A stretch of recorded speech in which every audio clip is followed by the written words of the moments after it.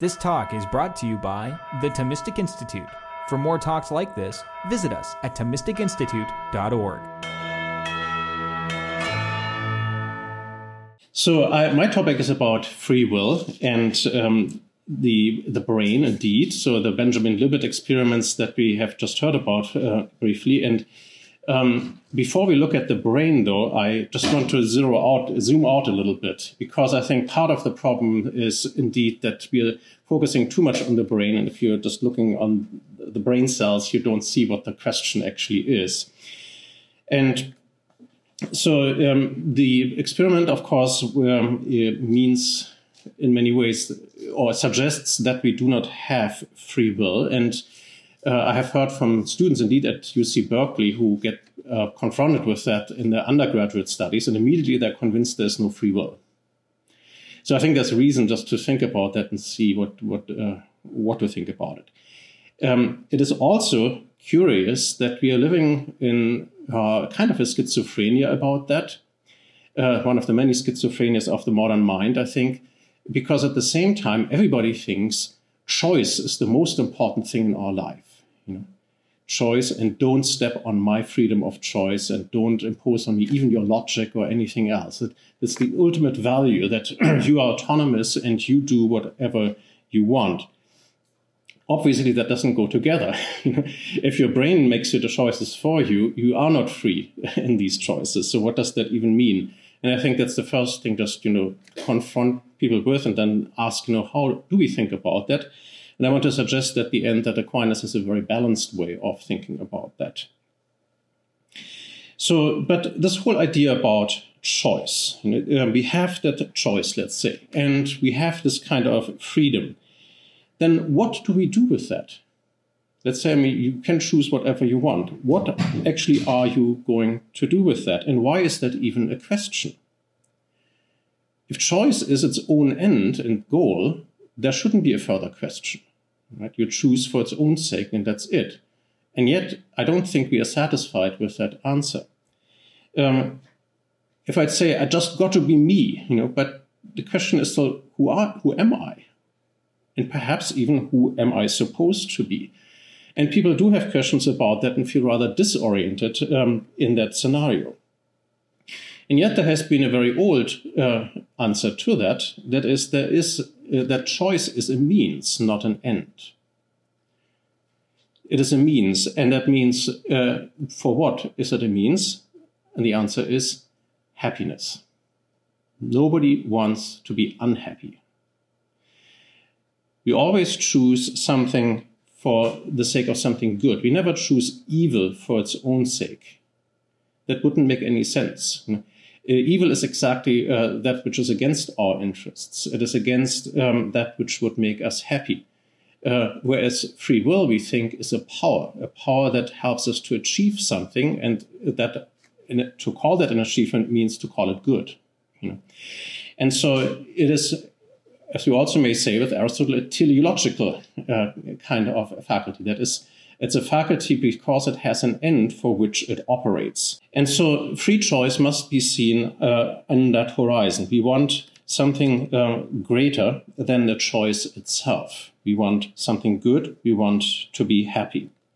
And sometimes we can be even willing to forego our free choice if we can have it in other ways. That can even be problematic. If people surrender, for example, their political freedom because some government promises to them that they will provide whatever they want. So a big nanny state, perhaps, that promises all the fun and games if only people surrender their choices.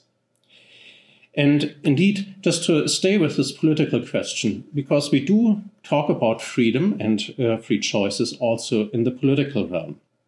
And I think that helps to frame the question properly. We can conceive of political freedom as a freedom from interference by the state in our private lives. Right? So keep the state out. I have my private life in which I make my private choices. So it's a freedom from interference. That still is a kind of a teleology, because I then consider my happiness to be my private life, and the state is to stay out of it. If, on the other hand, we think that we are communal and political animals, and for that reason we have then also language, we just talked about language, that indeed we are not isolated private individuals, we may come to conceive of freedom somewhat differently. Then our good is not just our private life, but the common good in which we participate. And then we will understand freedom to be a freedom to participate in the public life. That is perhaps how the ancient Greeks understood it in Athens. And so it is a freedom not from something, but the freedom to do something, namely to participate in the public life. And beyond that, we might discover something even more. If we talk about happiness, we might come to find that our ultimate happiness consists in our relationship with the first cause of the universe, with God Himself. A goal beyond the whole world, a relationship to God, and indeed a participation in God's very own life. And this is in fact what Aquinas understands freedom to be, a participation in God's very own life. That is the fulfillment of freedom, the telos of freedom, without which we cannot understand that.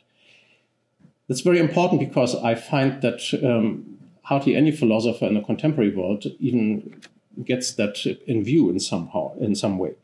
So we have to understand freedom as a teleological faculty, and that is indeed how Aquinas understands it.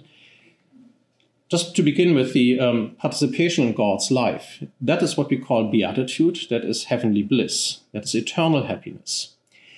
And Aquinas thinks once we are face to face with God, we cannot drop out of that happiness anymore.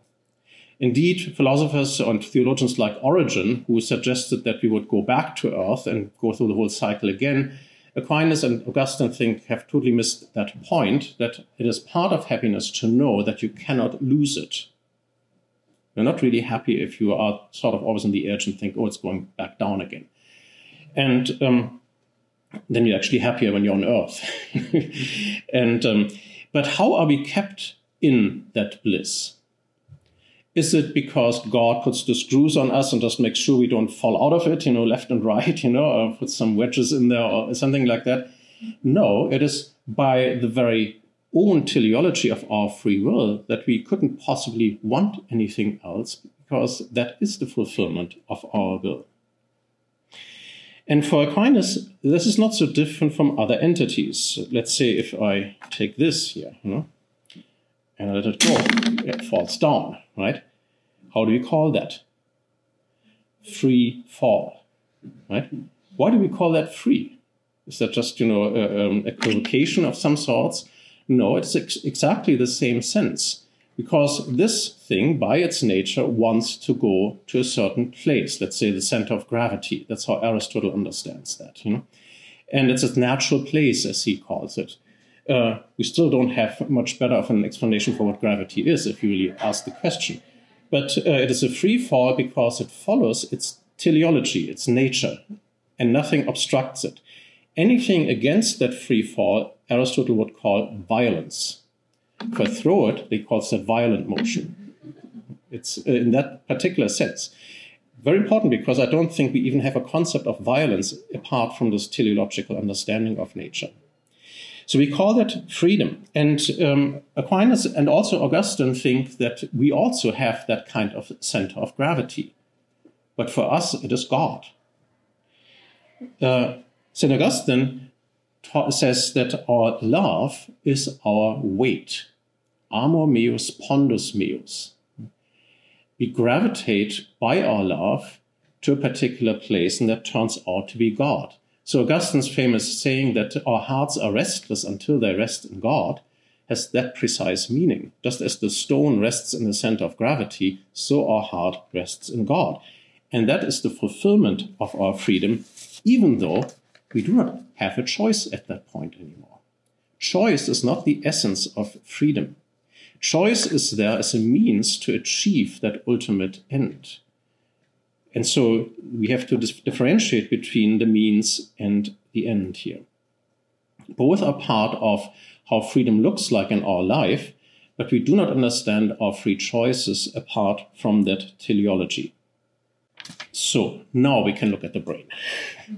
Professor Murray-George already explained these Benjamin Libet experiments, Libet, L-I-B-E-T, she conducted in 1985 and many successor experiments after that. And she explained, you asked to wiggle your finger or something whenever you feel the urge to do so. And the clock will tell you that your brain, or they're looking at your brain in the meanwhile, and the clock will tell you that when you became aware of that urge, the brain already before that reflects that. So before we make conscious choices, our brain in our unconscious state has already made that choice for us. And as I said earlier, many people tend to be rather convinced by that. And I think here we need some further reflection. Just to begin with some preliminary observations that one should not omit, I think, about, for example, the consequences of such claims. So people have made other experiments where people were confronted with these brain studies, and then afterwards were giving a math test. And so those who were, to whom these experiments had been explained before that, were more likely to cheat on the test than before. So if you don't believe in free will anymore, you're also likely to act like it, as if you don't have that responsibility suddenly anymore. Now, other people say, well, but isn't it a good thing? So we have maybe more empathy with criminals, perhaps, because they are, after all, victims only of their brains too, and their genetics and the environment and nature, nurture, and everything else. And so it's just the outcome of all these factors, and so we can empathize with them. And that's fair enough, and sometimes that is indeed the case. I mean, some people maybe need more of sympathy than judgment. But it goes both ways. So if every criminal is a potential victim, then every victim is also a potential criminal. And so what prevents us, let's say we are honing our ability to predict these readiness potentials in the brain and the genetics and so forth, maybe we can predict when somebody is going to commit a crime. So we need, it just came from the airport yesterday, I mean, why not scanners at the airport that scan your brain and predict that you're going to commit a crime or something like that too. And you will be arrested even before you have committed the crime. Guilt is not a question anymore because guilt doesn't exist. It's all a matter of determination here. And so you get a background check for future crimes, maybe also in classrooms. I think it was a movie, a Minority Report, sort of a bit on that premise. So that can go, therefore, in many, many directions. There are also problems with the measuring itself. So these fMRIs are apparently not that reliable, and maybe you can hear about that before. And so Alfred Mealy, whom Professor George quoted, also says that these measurements are only 60% accurate. That is, they're barely more than chance. And so that amounts to just a slight bias or predisposition on which we perhaps not necessarily have to act. But that is, for me, not a main point. I leave that to the experts. Another problem is that a conceptual problem about causality. So if these brain states precede our conscious choice, does that mean that the brain states cause the choice? That doesn't follow. That something is followed by something else, even if regularly so, does not mean that one is the cause of the other. It's a big mistake of David Hume, for example, to think that. I mean, night always follows day, but does that mean that the day causes the night?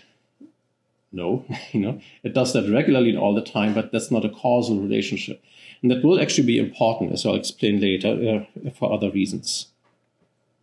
Finally, again, in the preliminary kind of section here, it's odd how many people draw conclusions and perhaps hasty generalizations from pathological cases.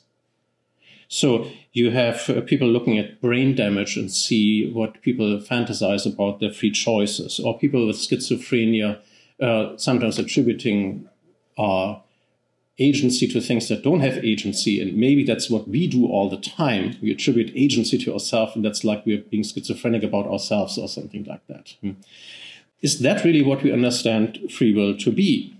Or looking at cases of automaticity, like automatic kind of actions, or anarchic or alien hand syndrome. Maybe you know Stanley Kubrick's Dr. Strangelove, that movie, and he's always trying to make the Hitler salute, and he's very embarrassed by that and trying to keep his arm down. And so now, is that a paradigm of free will? Or if it were free will, we wouldn't be embarrassed by it. We would choose to do that, right? So, and yet there's so much in the literature that just says here are pathological cases and confabulations of free will that doesn't really exist, and therefore it's never free will. Now, but if that is true, then these theories themselves would be instances of confabulation or cases of pathology. That is, one author says there is, on the brain physiological level, there is no distinction between conscious action, reflex, and disease. So physiologically speaking, there's no distinction. Well, what does that mean? That means that the science, that the neuroscience itself that makes that claim is indistinguishable from reflex and disease. Can you really claim that? Can you claim that and then claim your theory is true? Right? It's just an expression of pathology, perhaps. So I want to claim, and that's really my very first major point, is that the very science, in the very act of denying free will, must claim it. You must be free to conduct your science in order to make a pertinent truth claim here. So if scientific insights and mistakes both have neural correlates, how do we distinguish between the two? From what point of view do we differentiate between mistakes and true claims? So to take a point of Edmund Husserl, the phenomenologist, he talked about calculation machines, today we would talk about computers. Let's say you have two computers, and one always spits out 2 + 2 is 4, and the other one spits out 2 + 2 is 5. So what exactly went wrong? Did the second one, did it just break the laws of electromechanics? No, it cannot. These are laws of nature. They're descriptive laws that describe how things always happen. So which laws have been broken? It's the laws of mathematics. These are not causal, kind of physical causal processes, but they are reasons. And they are arguments that we make based on concepts, syllogisms, and judgments, and they concatenate in a very different way from physical causes. And these are the ones that we use to evaluate the outcome. So just as with the two computers, it is with two brains. So one brain might say 2 + 2 is 4, the other 2 + 2 is 5. Physiologically, as they say, there is no difference. So we need to be able to have a viewpoint from beyond these physical causalities in order to evaluate the results. The very fact that we make truth claims transcends physical causality. And so we need to be able to make rational arguments for our claims, and that requires us to be free to follow the arguments and go where the premises lead us. These are logical steps, not physical steps or physiological causes. They are reasons, not causes. And so the very claim that science proves the non-existence of freedom is a self-contradiction. Cannot prove that. Because then you're not free to prove anything, really. So it loses its own, the validity of its own claim. So this is sort of the first point. The second point is that it's not only the truth of the claim which becomes problematic, but the very meaning of what it claims becomes unintelligible. What do I mean? So it claims that the world is deterministic and therefore we do not have free will. Our brains are determined by physical causes and so on. Now, what do we mean when we say deterministic? How do we define determinism? I would suggest that determinism is a derivative notion that presupposes freedom. So maybe you have other suggestions, but I mean, if you think long and hard about it, determined, I think you would define as that which has no alternative possibilities. Determined is defined by the negation of alternative possibilities. So it's defining necessity by the negation of possibilities. That means sort of in these modal categories of possibility, impossibility, necessity, actuality, and so forth. Necessity is in a way derivative from possibility. Possibility is a more fundamental term in that sense. And the paradigm for these possibilities may very well be our own free will and the experience of our free choices. That in the way we conduct our life, we live in a horizon of possibilities that is wider than just what would be determined by other causes. So we live in this larger space of possibilities before, let's say, we go as scientists in laboratories and test, the proposed kind of laws of nature that would be deterministic. In order to go into the laboratory and conduct these experiments, we need to be free. And first of all, just to understand what the determinism would mean that we claim there. So we always live already in this wider space in which we can meaningfully make claims of determinism.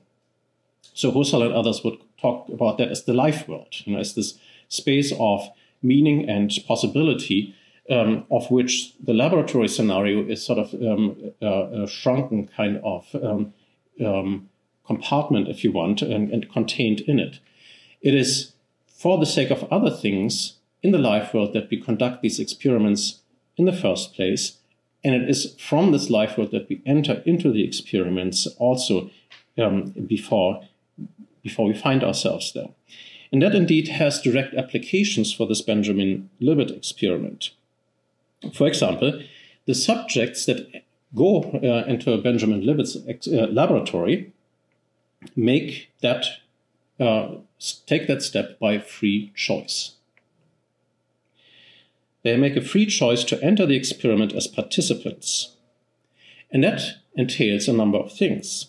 For example, they promise not to lie about what they experience. They make commitments to cooperate with the experimenter. They promise to report truthfully. Now, promising is an interesting kind of thing to do. Promising, John Searle says, creates desire-independent reasons for action. Promising creates desire-independent reasons for action. Take marriage vows, religious vows. You don't know how you feel 10 years from now about that, but you have made a promise. And that promise still holds, and it gives you enough reasons to act on it, regardless of how you feel, regardless of if you urge to wiggle your finger or something like that. That is, promising cannot exist without freedom. You must be able to follow through on your promises, and that means you need to be free from all the other circumstances that might get in the way. And if you are not free to make that promise, entering into that experiment, then your data are unreliable. You don't know what you're going to say. You might lie about it too. Which has the consequence that your data cannot show that you are determined, because then they would be unreliable. Right? So it's a self-defeating proposal in a way. But you only get that in view if you take the step outside of the laboratory and see what happens before you enter into the experiment. And that's not typically what people look at, which would be sort of my third point. I forgo writing it on the board here. But maybe you can track that somehow. Furthermore, fourth point, the very concept of free will, is that really something that we find exemplified in the experiment? Benjamin Libet tells his subjects to act or wiggle the finger when they experience an urge to act or track it on the clock. Now, that sort of makes it into self-fulfilling prophecy. So Raymond Tallis says the experiment treats individuals as passive respondents to stimuli and then discovers that they are passive respondents to stimuli. In a way, you don't even have to make the experiment. I mean, you can just expect that's going to happen. Because is that really free will, this passive response to an emergent kind of urge? Notice the passive formulation. They're asked to wait until this feeling or experience arises. That makes us passive bystanders and observers of an experience, not the doers or enactors of an intention. And Professor Murray George said, I mean, it's something we have to do ourselves. It doesn't matter what else might be in play. If we don't do it ourselves, it's not a free act. So we cannot be passive bystanders of our own free acts.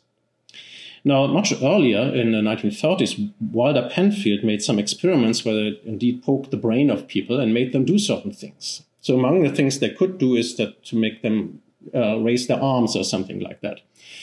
And interestingly, I mean, the subjects would say, you did that, not I, right? They were quite able to distinguish between what it means to raise their own arm and somebody doing it by poking their brains, right?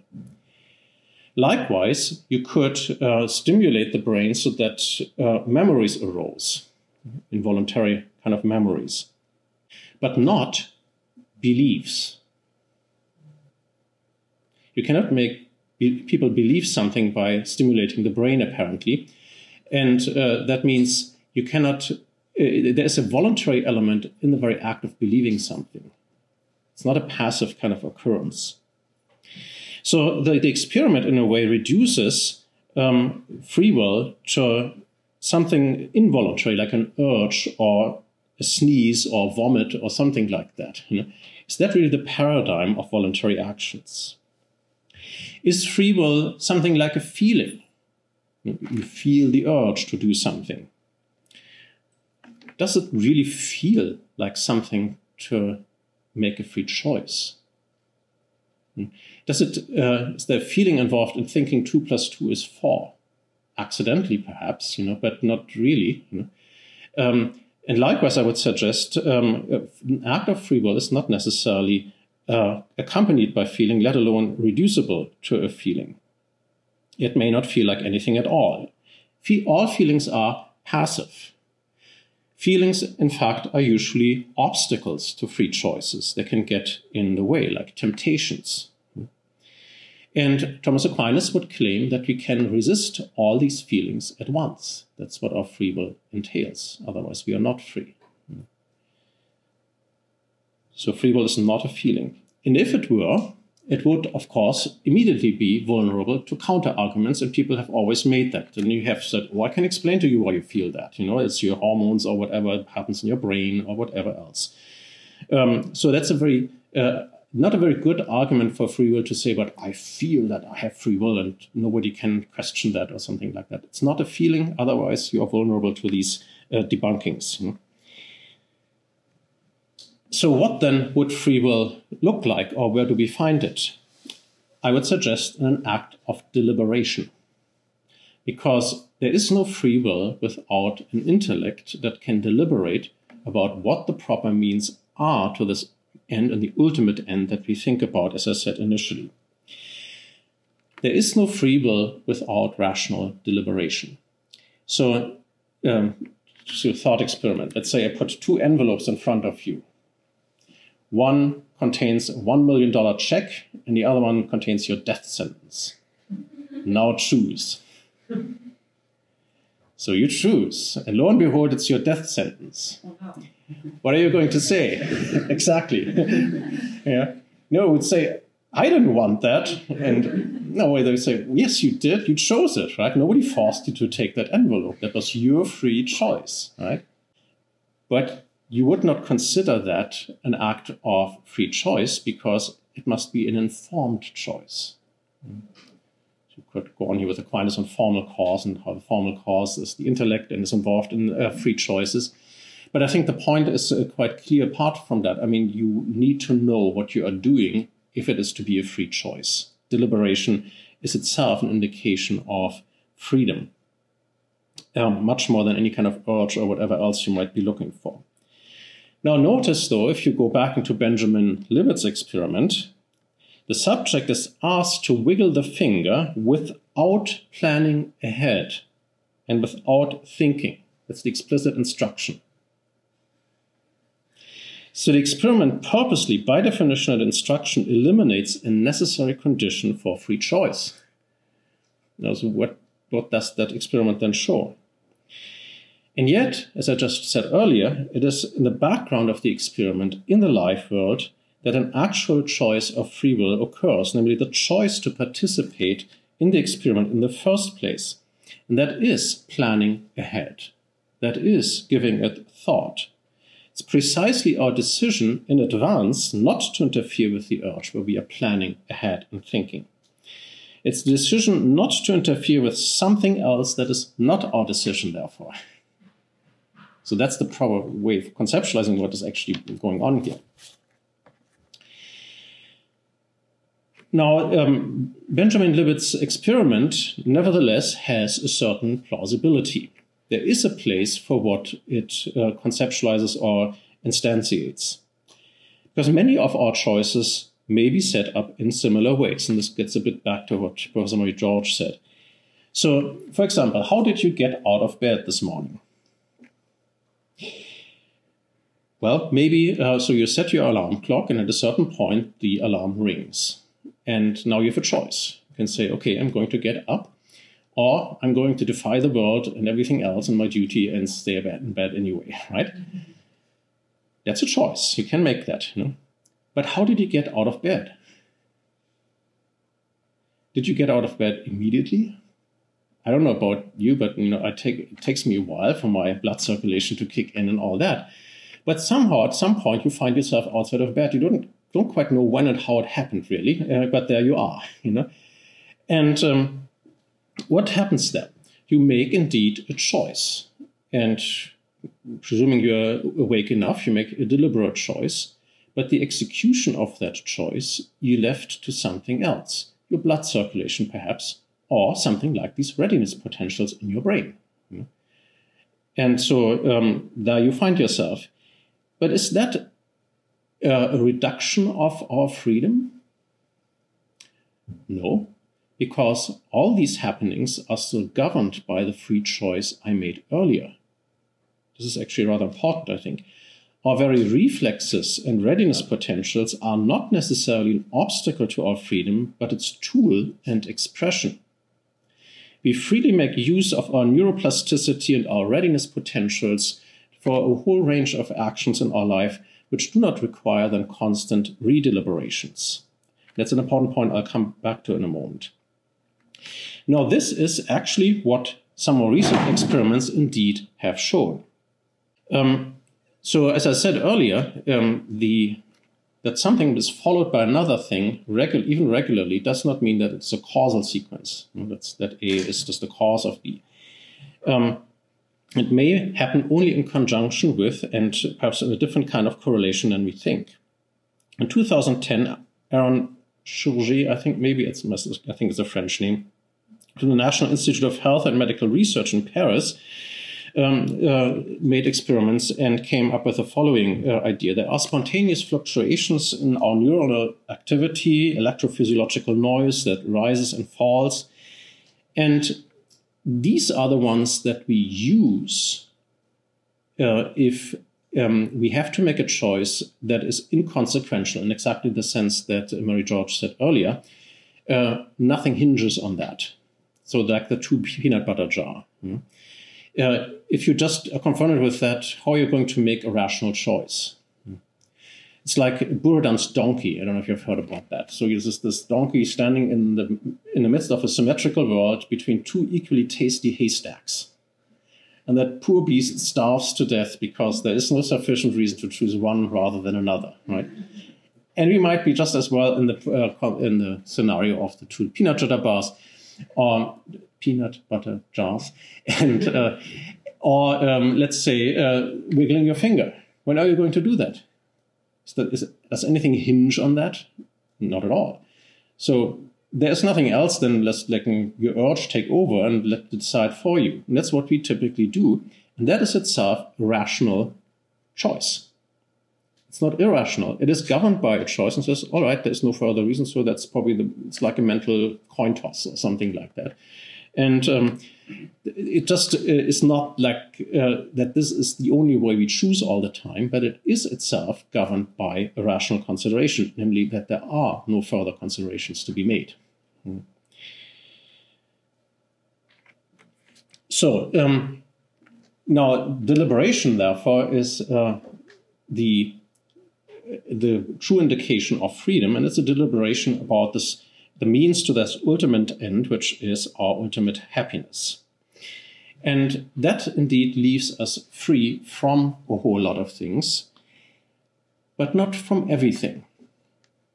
So there are exaggerated notions of free will that Thomas Aquinas also would not agree with.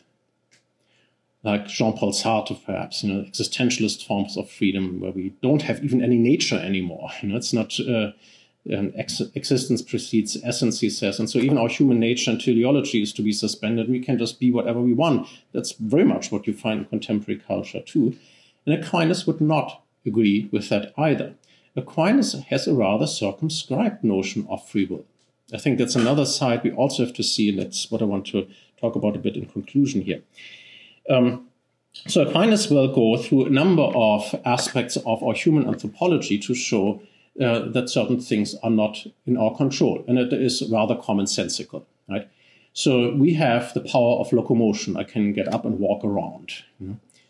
But can I run as fast as a cheetah? No, that's out of my range. So my free will, I can choose as much as I want. That's not going to happen, right? I cannot bilocate. I cannot levitate. There are limits to even our faculty. Well, I mean, okay, achieving sainthood maybe might get you there, but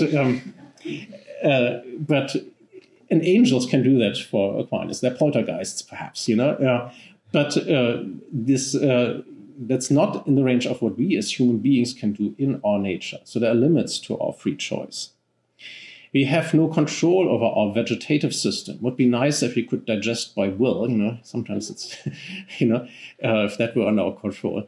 We cannot control typically our heartbeat unless, we have some kind of Indian fakir abilities or something like that. We cannot control our external sensation, like maybe, some people can walk on glowing coals. I cannot, So things like that are not in our control. There are things in between, like breathing. We can breathe voluntarily, but also involuntarily. So our human nature, there are these levels that Professor Mary George described, the sensitive, vegetative, and rational level. And for Aquinas, free will comes in, indeed, where rationality comes in. So whatever we choose about must be presented to us by the intellect as such a choice and deliberation. Anything else has nothing to do with free will. Nor can we by free will control something in us if it is not also mediated by the intellect. So, for example, your emotions, right? You cannot order yourself by free will to fall in love or feel hungry or whatever else is, or to get angry at someone, right? You have to work yourself up into it in some way.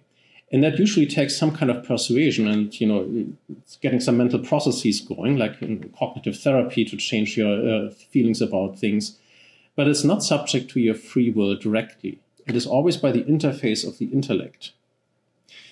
And that puts certain limits on our free will. And as we have heard earlier too, there can be brain damage. Or if you didn't have your coffee in the morning or whatever else, that can impede your ability to think. And in extreme cases, psychotic episodes or something like that, your mind will be so confused that you cannot make a free choice anymore. Because your deliberation is not going to work. And free will has to do with deliberation. So that is one way in which Thomas Aquinas thinks of free will as limited. There's another one, and that is in the following way. So Thomas Aquinas did not know about a modern sense of laws of nature, like these mathematical laws of nature that people started to develop in the 17th century, like Newton and others.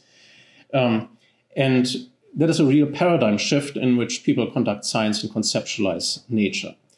And if these laws of nature work mechanically, then they are deterministic, and then they do indeed create a problem for free will. Does Thomas Aquinas have to say something on that? Well, I would suggest he does, because there is a curious analog here in what Aquinas thinks about the movements of the heavens. So all the ancients looked at the stars, even the old ancient Chaldeans and so forth, and they saw the regular motions of the stars, and they could be predicted by geometrical, mathematical means. And so there is the kind of regularity that works in deterministic and predictable fashion, just as the laws of nature, laws of Newton or so would do in the 17th century. That was connected indeed to astrology. Now we think, oh, superstition. Yes. But if you lived in the 13th century like Thomas Aquinas, that was the best available science. And so if you see that and you think that the stars have an impact on the Earth, I mean, the moon obviously has an impact on the tides and things like that, you will ask, do these deterministic movements determine something here on Earth? They were only out there for Aquinas.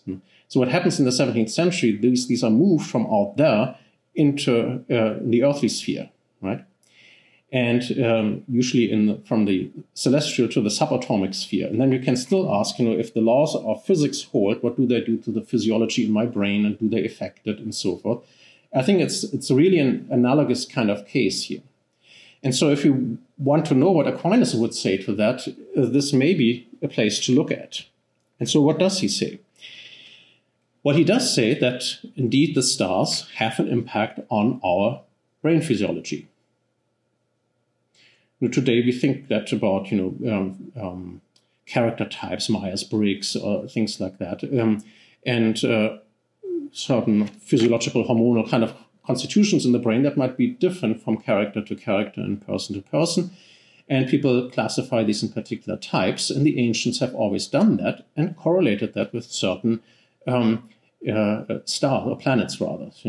For example, the melancholic type, correlated with Saturn or something like that. I think choleric is Mars, and so and they try to find correlations between these. Well, it's at least analogous to what we might do if we say there are certain physiological configurations and they give us certain character types, and they may therefore predispose us to act and react in certain ways. So they may impact our free will. Thomas Aquinas asks, do the stars determine our free choice? And there are many people who claimed that, especially in the early Christian centuries, not the Christians, but the pagans, basically, and that had a long law back all the way into the Middle Ages. And he quotes an ancient saying that the stars incline, they do not necessitate. Astra inclinant non necessitant. So they make us inclined to certain reactions, they predispose us, but they do not necessitate our choices. And Thomas Aquinas is rather surprisingly pessimistic about that. He says, for the most part, we will follow those kind of inclinations. And he says, only the wise will resist. And this may allow us to understand why there is a statistical predictability of free choices. So beginning in the 19th century especially, you have something like suicide statistics, criminal statistics, murder statistics. And you may ask, if these are criminal activities, if it's a crime, then it must be your free choice. Then how can you predict it, right? So there's a real question there. That arose for the first time in the 17th century. And it was the Jesuits, yes, the Jesuits. But I picked actually something from Aquinas, I'll say in a moment. But so they said, let's say if 1,000 inhabitants of Madrid, of 1,000 inhabitants, statistically 1 per day commits a mortal sin, right? Let's say it's 11:59 in the evening and nobody has committed a sin yet. Are you forced to commit that sin? Something like that. And they said, no, it's not. It's a statistical paradigm. And that means it operates like rolling dice. If you roll dice, you can roll it many times and you get, let's say you get 6s all the time. Does that mean that the final roll of the dice is determined by that? No, it's completely independent because every roll of the dice is independent from each other one. Overall, collectively, there's a statistic, but not individually or distributively, as the scholastics say. So each choice is free, but all choices together, something may go wrong, right? And Aquinas is sort of like Murphy's Law. I mean, whatever can go wrong eventually will go wrong. So there will be some defects happening. And in fact, he says, even if we are in the state of grace, we cannot avoid all venial sins. And if we are not in the state of grace, we cannot avoid all mortal sins. But we can, perhaps even with effort in the last case, avoid individual mortal sins. But eventually we are so weak that we are going to fall. And he very realistically and commonsensically says that's what happens when we are caught by surprise, for example.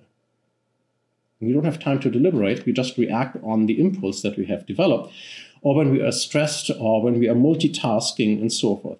It's in those moments that we don't have the ability to take the step back and deliberate as a wise person can. So only the wise will resist that. Now, this is very contemporary. A very contemporary application. So Amazon.com is going to predict your choices. And they do exactly what you want before you know that, like Benjamin Libet's experiment, right? I mean, you might not even be aware that this is something you like, that the algorithms have already figured that out. Well, that's rather eerie, right? I mean, what happens to our free choice there? Well, it's similar to that. There's a predictability, but we don't have to act on that. But it takes us to take a step back and not just act on impulse or reflex, just to click on the clickbait on the internet. But none of that would have surprised Thomas Aquinas. He was quite aware of that. Now, this is about things that can be predicted because they come from impulse or other kind of unreflective kind of features. There's a further way in which we are predictable. And even the wise man is predictable in that way, because it is about the rationality of our choice, not about our weakness of reason, but about the strength of our reason. There are rational choices that are predictable precisely if you are wise. So, for example, if you're hungry, maybe you are getting there. So you have a central inclination for food. That is a prima facie reason for eating. It's a good reason to eat if you're hungry, right? Unless something speaks against that. Further deliberations might tell you it's better to fast because it's Lent or you're on a diet or something like that. There are overriding reasons. So, and it may be that a wise person has more reasons of that kind to step back from the immediate impulse. But all things being equal, it is rational to choose to eat. And that is predictable. Does that mean that there is no free choice? No, it's a rational choice. It's deliberate and it's good for us and we know it and that's why we choose it. And yet it is predictable. Also, there are certain ways in which we are predictable that are not against free will, namely when we have habitualized certain motions. So if you think of how many free choices you have made today, there may not be that many. Let's say you're driving to school or something like that. You probably have a certain routine that you have developed, and if you drive a car, you don't even think, if you do drive stick shift, how to just move the stick. That's just, you do that automatically in a way. Or if you play tennis, Do you make a deliberate choice to hold your hand in a certain kind of way when you strike the ball? No. You probably would lose, right? If you would be way too slow, right? But does that mean you're not free? Does that mean you are playing tennis against your free choice? No, you freely chose to engage the game, like Benjamin Libet's experiment too, and then let your reflex, your trained reflexes take over, because you have these reflexes only because of previous choices to train yourself in the game of tennis, right? Or if you just write a text with your hand, right? I mean, you don't deliberately make a choice of each letter. I read a textbook that said, if you have free will, then you have to do that too. That's nonsense. Nobody ever claimed that. You trained yourself deliberately to learn that, and then becomes a skill or habit, as Thomas Aquinas would say, that you can use. And to do so makes you freer. It may make you more predictable too, but it makes you actually free, because your free choice governs a whole range of actions now that it didn't before. There are whole parts of your life that are governed by free choice that you wouldn't have had if you hadn't trained yourself in that way. Which means the older that you get, the more responsible you are for the context in which you live and the kind of character that you have developed. It is your own and you're responsible for it. It's an indication of your free choice. If as a child you don't have that, so as a child you may not be as free precisely for that reason, because the preceding kind of things that you haven't chosen, and you have to develop your good actions and good habits in the first place. So all of these will participate in your freedom and be part of who you are. They become second nature, a second nature formed by your free choices, by a kind of a self-formation. Our acts are not atomic and separate from each other. They have a history, and they are governed by whole patterns of our life that we ourselves develop. And therefore, the distinction between those reflexes and our free choices, that's not a zero-sum game. It's not like our free will begins where our habits end. No, the habit is an expression of our free choices. And the longer we live, the more we have of those. You would be able to predict, if she were still alive, that Mother Teresa is not going to kill you. Does that mean that she was less free? That she has lost free will? Not at all. She was that because that's a moral skill. And that is also something we develop deliberately through all the choices all across our life. And that you can only understand if you understand that free will is a teleological faculty, that it is meant for this ultimate happiness, which is correlated with moral goodness. These habits that we develop are therefore not an obstacle to our free will. They elevate us beyond it. They elevate us beyond the humdrum of life and give us a larger vista of choices than we have to make on this larger scale still. And they liberate us from sin and all the kind of features that make us stuck in that world. So it makes us free, indeed, to choose the greater good, ultimately our happiness, as it befits a wise person. So this sets us free, even though the greatest good of all is beyond our choice, for we all seek happiness and we all seek God. Thank you.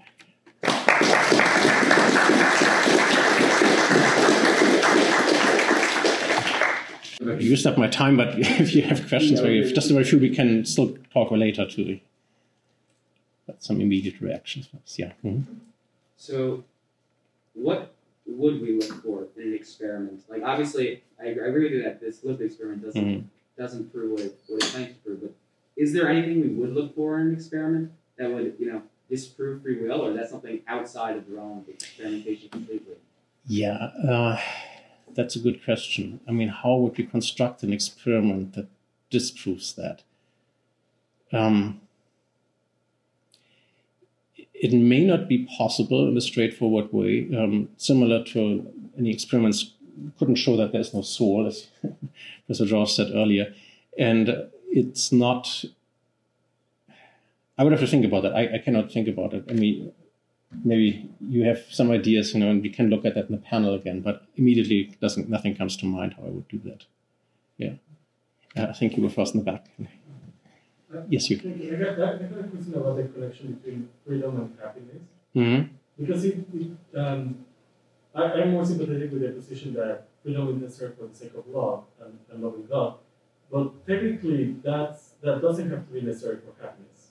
Other creatures, or other non-rational creatures, their happiness does not consist in loving. Mm-hmm. And I don't think it is, strictly speaking, necessary for a rational creature's happiness to consist in loving. That was a choice that God made. We could have been happy in other ways. We didn't have to partake in God in such a direct way, in such a loving way, for our happiness to be achieved. That is more than what our nature requires. Mm-hmm. So why is the emphasis of freedom placed on happiness rather than on love? Because love then it just becomes like necessary for love to have freedom. Otherwise, it's not love, it's person. Yeah. I just don't see the clear connection. Uh-huh. But I do think there is a connection. So one may perhaps even claim that the stone is happy enough. I mean, Whitehead, might say that too. But that's anyway. So we are happy because our nature is fulfilled. Now, our nature contains a number of things. So as spiritual creatures, unlike the stone or an animal, we have an intellect and we have free will. And so that also needs to be fulfilled and primarily fulfilled. And Aquinas thinks if that's fulfilled, everything else just sort of trickle down, if you want, into our body even, and once it is resurrected. But what does that consist in? Well, the intellect sees God face to face. And Aquinas has a very strong notion of that. It's the very essence of God informing our mind. We cannot get closer than that, right? And that makes our mind fulfilled. But as I said, our choices and the action of our will happens after that, because it depends on deliberation or knowledge. So you cannot love what you don't know, Aquinas would say. So if you know God, you will love them, and that's intrinsically true, and that is what constitutes our happiness. So it's the happiness that fulfills the mind and the will. And Aquinas says that the act of the will at that point will take the form of joy. Not of choice, but of joy. But that's a genuine expression, on the ultimate expression of what the will is about. And in that sense, loving God is not an extrinsic kind of addition to what it means to be happy. It's intrinsic to who we are, I think. Yeah, but the opposite could happen. You could have a spiritual being without will, just simply, and be happy. So Aquinas thinks that's not possible. So if you have an intellect, you must have a will too. And there's a question of how exactly to explain that, but he thinks the form in our mind assimilates us to something and moves us in that direction. There needs to be faculty that actually achieves that. But you can, for example, analogize that with animals that have sensation, unlike plants, typically also have locomotion. Because otherwise the sensation would be, either of these wouldn't make sense without each other, right? I mean, so if you have sensation, you see a predator coming, but you cannot run away, well, that doesn't do you any good, it just makes you anxious, right? Or if you have locomotion, but you don't have sensation, you're running in the next tree, that's also not helpful. So there needs to be something that correlates the cognitive and the appetitive or emotional kind of features in your soul. And so in any case, Aquinas would say that if you construct an intellectual being that doesn't have a free will, it doesn't make sense. And he says that especially about God. That's why he says God also has free will. Yeah.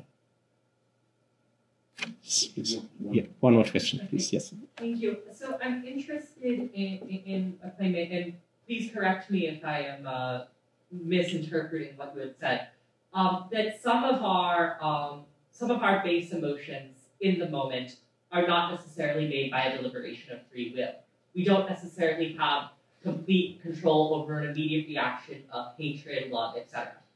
I'm interested in the implications of that for the relation of free will to the soul. I guess I would ask,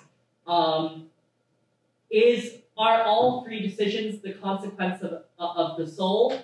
And to that end, is everything the soul participates in a free decision? Can you repeat the first part of that last sentence? Sure. So there are two questions which are kind of converse of each other. The first question is is every free decision we make a consequence of the soul? Does the soul participate in every free decision we make? Mm-hmm. And then the second question would be, is every decision in which the soul is a part a free decision? Yeah. So consequence of the soul, you can take that in different ways. I mean, you can, first of all, Aquinas would say that we have free will as a consequence of having a rational soul. You know, it emanates from that soul, he thinks. Then we have this power of free will.